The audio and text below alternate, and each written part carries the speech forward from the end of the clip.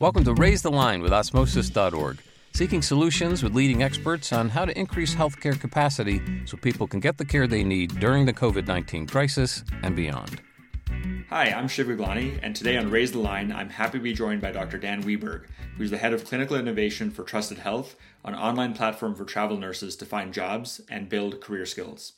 Dan began as a nurse in emergency medicine and later earned a PhD in healthcare innovation leadership, a subject he's written about and taught for many years.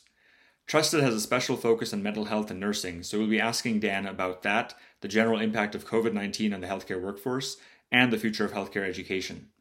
In addition, we also share an investor with Trusted, Felicis, and I'd like to thank Nikki over there for making the introduction to Trusted. So thanks so much for being with us today, Dan. Yeah, thanks for having me, Shiv. It's great. So you wear a lot of different hats, and I know our audience, a lot of them are in nursing, would be very interested how a emergency medicine nurse became in a position you are right now. So can you tell us a bit more about your background and what led you to pick nursing as a career and then go into healthcare innovation? Yeah, I mean, I picked healthcare because I was sitting in an economics class at Arizona State University, trying to figure out supply and demand, and just like couldn't wrap my head around sitting in a cubicle doing business forever, and kind of reflected on what I liked in high school. And I loved anatomy class, and so I went full on pre-med, and I started doing all the OChem and all that kind of stuff. And as I got into that, they said, well, you need a backup if you're going to go to medical school. Not everyone gets into medical school. And I chose nursing as a backup, not really knowing what nursing was. And over the years that came after that, I actually kind of dropped the pre-med stuff and got really into the idea of nursing, got into the program and fell in love with the profession. Went to UCLA as an ER nurse and taught myself how to program the simulators that we use to train nurses now when I was in nursing school. And so that was kind of my catalyst into technology. I was actually hired back to Arizona State to help build their simulation center as that started ramping up as a new training modality. And that really got me into the innovation world. ASU then created a master's in healthcare innovation program. I applied to it thinking I was going to build the next simulator and build a whole business around simulation. I quickly found out it was a leadership degree and fell in love with the science of how change happens within healthcare and organizations. And when I was finishing up that master's, they said, hey, we created a PhD in the same content. We need people to apply. So I was like, oh, sure. You know, I was actually teaching at ASU. I was going to get free tuition. So I was like, oh, I'll apply for it. Sure. A PhD sounds great.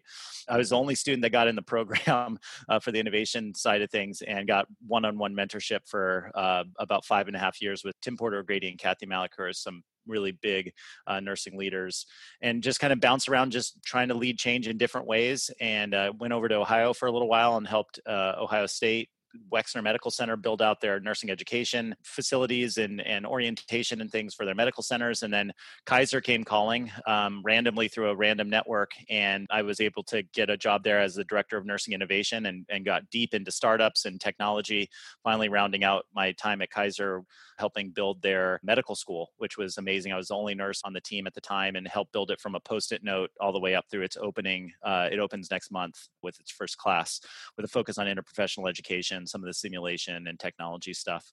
So for me, it's always been, my career has always been, if there's a cool opportunity, it's more saying yes to that and just seeing where it takes you and never really having that much of a plan to have like a certain role. And then I had an opportunity to meet Trusted as I was helping Kaiser in their investment arm, their venture capital arm, and met Matt from Trusted and had a great conversation. I was looking for a change and Trusted was growing quickly and they would just close their Series A at the time and was able to jump over and have been with the team since September, really trying to disrupt the nursing workforce, which has been really fun. We know some innovators at different health systems. We work with LifeBridge Health out in Maryland, and one of our best supporters and partners there is a radiologist named Dr. Daniel Durand, who you may have crossed paths with. What does an innovation leader do at a health system? It's different everywhere. I think there's no idealized kind of innovation leader. There's kind of a couple buckets of it. So academic medical centers tend to see innovation more as turning research into products or commercialization. And so what I found at Ohio State and some other big medical centers that are associated with academic, it's really about that commercialization pathway. UCSF does the same thing, and I advise for their Catalyst program where they actually fund researchers to commercialize their stuff. So I think that's one bucket of innovation. Then there's the large kind of health systems like the Kaisers, the Intermountains, that kind of stuff. There, it's a lot of testing new ideas and working with partners like startups to kind of see where the trends of technology are going and testing those out within their big system to see if they can optimize and get better. And then a lot of it is around partnerships, like trying to figure out, how do they partner better with even the big companies like the Apples and the Googles to actually do some sort of bleeding edge type of change.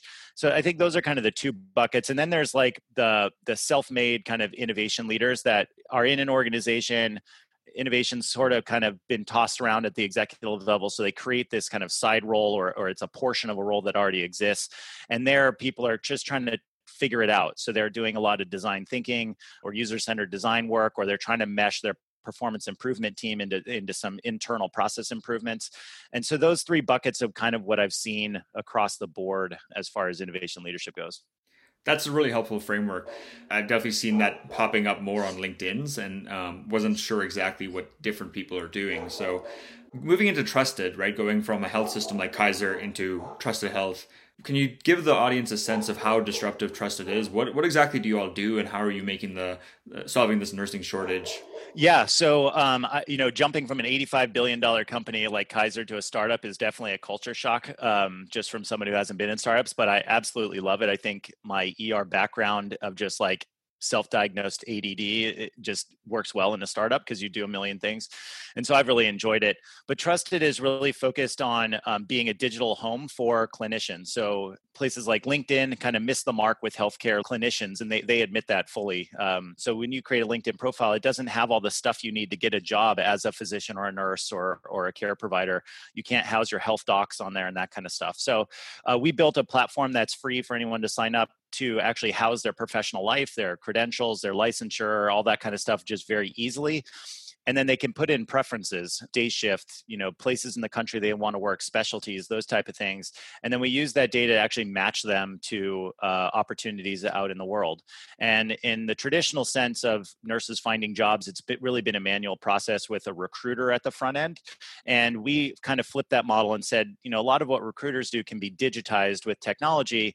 And instead of putting a recruiter who may not have a medical background as your front door to your organization, we've actually put nurses who have stepped away from the bedside as the front door to the organization. So when you sign up for Trusted and you're looking for a job, you're talking to another nurse who knows about you, knows about your profession, and knows those nuances, those professional nuances to help you find the role that's best for you. And then the other piece is we're very transparent. So instead of having to broker bill rates and pay structures and things with a recruiter, it's all transparent on our website. And because we put technology first, we can pay higher and charge less. And so we've created kind of this interesting dynamic of getting top quality talent cheaper, more effectively to the hospital systems that need them. And especially through COVID, we were placing up to 200 nurses a week in COVID hotspots where other staffing agencies weren't coming close to that. So we have a really efficient model, and it's been great. And we have about 100,000 nurses or more on our platform now, even just using it to track their licenses, even if they're not interested in travel. And as we expand our service offerings, we're moving quickly into other areas, including home health and ambulatory care. We're even helping some production studios staff clinicians onto their sites so they can resume filming and that kind of stuff. That's incredible. Very versatile. I had the opportunity to meet the co-founders, right, Lenny and Matt, who you work with at different events, and their background was at Hired, right? Was that the story? They met at Hired. Yep. Lenny's a attorney by background and really wanted to do a startup and got into Hired and then launched Trusted with that. Matt has a labor economics background, worked for a large executive search and staffing firm for a long time. And then they met at Hired, became really good friends and launched this into healthcare. Lenny's mom's actually a nurse. So he tells the story where this is an homage to his mom saying, fix nursing. So it's kind of funny. That's awesome. If I had a dime for every time my mom told me to fix something about healthcare, she's a physical therapist. Yeah, I'd be able to fund the next startup to fix that. So, yeah. So, you mentioned COVID. Obviously, that's the elephant in the room that's going to be with us for a while. How has COVID affected the demand for Trusted, and how have you adjusted operations and working with healthcare systems? Yeah, I mean, it was really actually kind of an interesting time. So, for everybody, but being in a startup that, you start a startup on the verge of a pandemic and then potentially on the verge of a major recession. what I really enjoyed about the process is we took it as an opportunity to change. And so, in complex systems, chaos breeds innovation. I think the company really took that to heart. And we saw a spike of, I think there was over 15,000 jobs on our platform one week during the kind of height of COVID, which is just like 30x what we normally see. And then a couple weeks later, it dropped to like below pre-COVID because all the hospitals started clamping down on finances and all kinds of stuff. So it's been kind of this weird roller coaster. And in between that, we saw all kinds of trends like nurses being denied housing, for travel assignments, cancellations from hospitals saying they need 1,000 nurses and then only needing 100 the next day, and just this weird, you could just see the lack of ability to forecast and plan by these facilities in needing the workforce to treat the patients they were seeing. And so we tried to help really quickly kind of revamp our entire processes and just pivot to be more efficient in getting nurses to the right place at the right time. And so we actually use it to grow the company in some ways. We were able to secure some new contracts and work with partners that in the past didn't see a need to work with us. So we actually were able to kind of build the baseline and the foundation of the company and revamp our process to be more efficient because we had no other choice. So it was a benefit to us. And we saw that in being able to place nurses specifically in New York and Michigan really quickly and in large numbers, and hospital systems were able to get the people they need. That's great, turning a crisis into an opportunity to become stronger, which is wonderful. So you also, I think the organization recently released a study on the impact of COVID-19 on frontline healthcare workers. Can you tell us a little bit more about that and what you found? Yeah, so we surveyed about 1,500 nurses across the country and asked them how are they being supported from a mental health standpoint, but through a crisis and then even just after the crisis. And what we found is the overwhelming majority said they didn't feel like the facilities they work for cared about their mental and physical well-being. And so that was kind of concerning. That was the first result that came out. And we asked them later down in the survey, what's your commitment level to the profession of nursing? Are you going to leave it? Are you more committed than ever? Are you kind of lukewarm? And again, the majority said they were more committed to nursing than ever, which is good. But there's now a disconnect between how nurses feel they're being supported as employees and their commitment to the profession. And so we set out to try and reconcile that with the resources we had. And I'm faculty at Ohio State University College of Nursing. I reached out to the dean there, Dr. Byrne Melnick, who is a mental health nurse practitioner and she's on the U.S. Preventative Task Force and all kinds of different things, just a really well-known leader. And we started talking about opportunities to support nurses on the front lines. And she was able to leverage her faculty, who are nurse practitioner faculty, to staff a support line that our frontline nurses could call. And if they were in crisis, stress, whatever it was, they could call and talk to a health professional about what was going on and get some instant coping skills. And then we just last week finished enrolling about 200 frontline nurses in what we call our Wellness Partner Program, which is a partnership with Ohio State and Trusted, where Ohio State is having their nurse practitioner students and their nurse practitioner faculty as health coaches for nurses on the front lines. And so that's a free program that we partnered with Ohio State on, and we enrolled over 200 nurses into that. So we tried to take that survey and actually do something about it. We made a small dent in that, and then we're trying to use it as a catalyst to have other organizations like American Nurses Association and others kind of follow suit and offer those resources back to the nurses they serve. That's incredible. You actually preempted my next question, which was about the mental health work. At Osmosis, we have an initiative called Care for Caregivers, because even in school, we realized that burnout and stress were pretty high. I mean, burnout now is called moral injury. And doesn't make any sense to train healthcare workers if they're just going to leave the profession. That's not good for them, their career. It's not good for patients, obviously. It's not good for the organization. So switching gears to healthcare education, which is where we come at the problem from at Osmosis, you are one of the most highly educated nurses I've met in terms of, and clinicians in general, having gotten so much advanced degree training. What are things that you think need to change as far as how we do healthcare or nursing education? Yeah, I think there's a couple things. I mean, first of all, I'm a huge fan of osmosis. Like, I learned about what you guys are up to through Dr. Matt Silver at Kaiser. I love it. I mean, I refer people to you all the time now. So I think we need to do what you're doing, which is actually use learning theory to teach people. And, I think what I see, and I've consulted all over the country at different nursing schools, and everyone's at different levels. But, what I see is we've taken old methods of like lecture and just digitized them. So instead of standing in front of the class with a chalkboard, we've just now created online classes with even more students, and we're lecturing to them. Or, we're using discussion boards as a caveat to in-group discussion, but it's not really as valuable. And so I think we've just digitized the old way into the new way, and I think we need to overhaul that whole system and really use the principles of repetitive questioning and tie it back to board questions and have small snippets of information that are relevant and connected to where you're at in the whole kind of network of learning. And I think we need to move that way. In nursing, I think there's kind of two big gaps, actually three. The first one is technology hasn't made its way into the education of nurses coming into the workforce.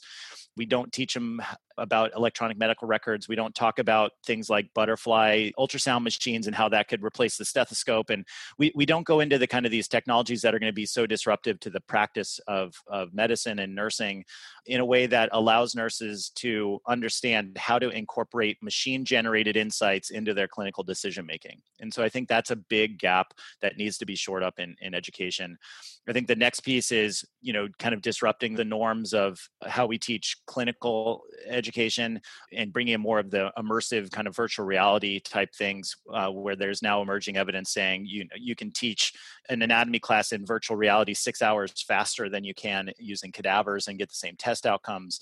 So, I think we need to disrupt some of those traditions. And then the last piece is the idea of workforce. So I think we continue to train nurses to go into hospital settings when the workforce and healthcare is actually shifting into telehealth, home, ambulatory care settings. Hospitals will always be there, but I think there's all these other settings that are happening that we're just not training our clinicians to move into right out of school. And so I think there's a big gap there. And so I think those are kind of the things that we need to just shore up and get some more content expertise in, or we're going to be preparing a workforce that needs to get retrained in the first 2 or 3 years of their career when they get their first job. And it's just not an efficient way to grow your clinician base.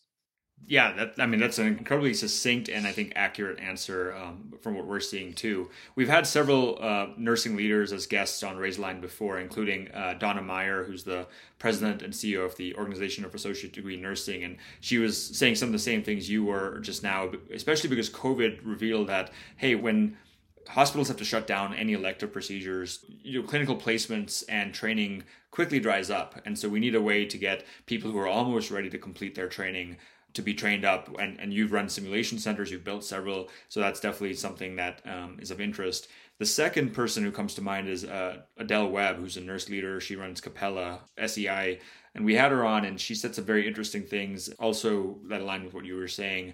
We've actually also just launched a course with them on nurse leadership development that the Cleveland Clinic is piloting right now. So going back to COVID, you fast forward 3 or 5 years, we all think this pandemic's accelerated some things and some things are here to stay. What are some of the big changes that are going to happen to the healthcare system that are going to be lasting, you think, as a result of this pandemic? Yeah, that's a tough question. I mean, you're right. It's shown all the cracks in the system. And I think the biggest disservice we could give back to the country as just healthcare workers is to go back to the pre-COVID landscape. I think there's a lot of things that can be improved. I think what's going to stick around, I think telehealth is now solidified as a modality and a specialty. And I see a lot of that continuing to happen. But I think, hospitals are starting to question their workforce as well. So we saw a lot of furloughs and layoffs and all kinds of stuff. But the reason is, the old model of hiring people in has been, well, I'm going to hire, 150 nurses into this unit and they're mine and they can't work anywhere else and they're only going to work 3 days a week. And it's just an inefficient way to use a person's time and manage a workforce. So I think we're going to see more flexible workforce, more dynamic shifts and prediction around, what they actually need versus what they have. And I think we'll see some of that. And I think the generation coming into healthcare is also not looking to go, work for somewhere for 30 years and get a pension, and pensions are going away. And so I think just having a more flexible workforce in local areas, I think will be something we'll see as well. And I really think the idea of just a better ability to forecast needs is going to have to emerge from this. I mean, the reaction of some of these health systems and their stated needs versus their actual needs was so off that we just can't move forward with this midnight census model of figuring out how many people you need to work on a given day. And so I think there's going to be a lot of workforce innovation that happens there. And then I think the last piece is I think clinicians kind of found their voice. It's the year of the nurse.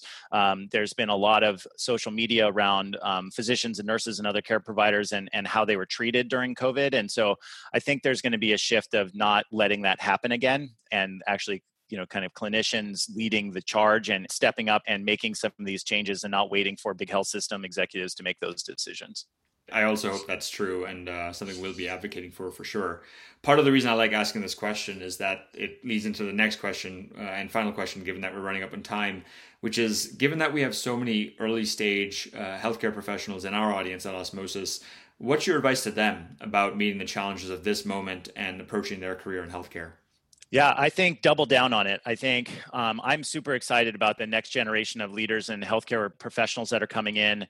I think they're being trained in a way that's different with, interprofessional education being a forefront, better learning, virtual reality. So you're going to be coming out of your training light years ahead of your mentors. And so love and own that. And then, I think hone your skills in leadership. I think you'll get a lot of training in your clinical decision making and that's the core of what you're going to be doing.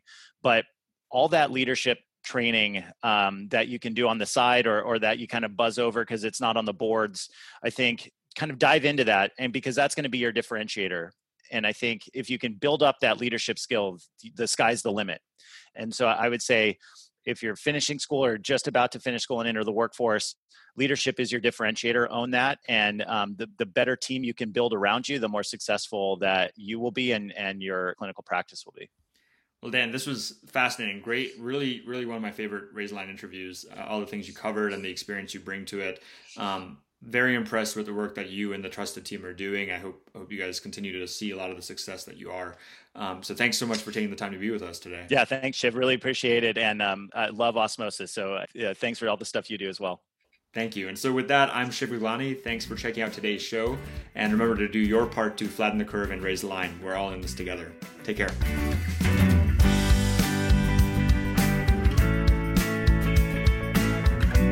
For more information on how you can help raise the line and flatten the curve, go to osmosis.org/COVID-19. If you like this podcast, please share it on your social channels. You can also subscribe to the series and check out all of our podcasts at osmosis.org/Raise the Line Podcast.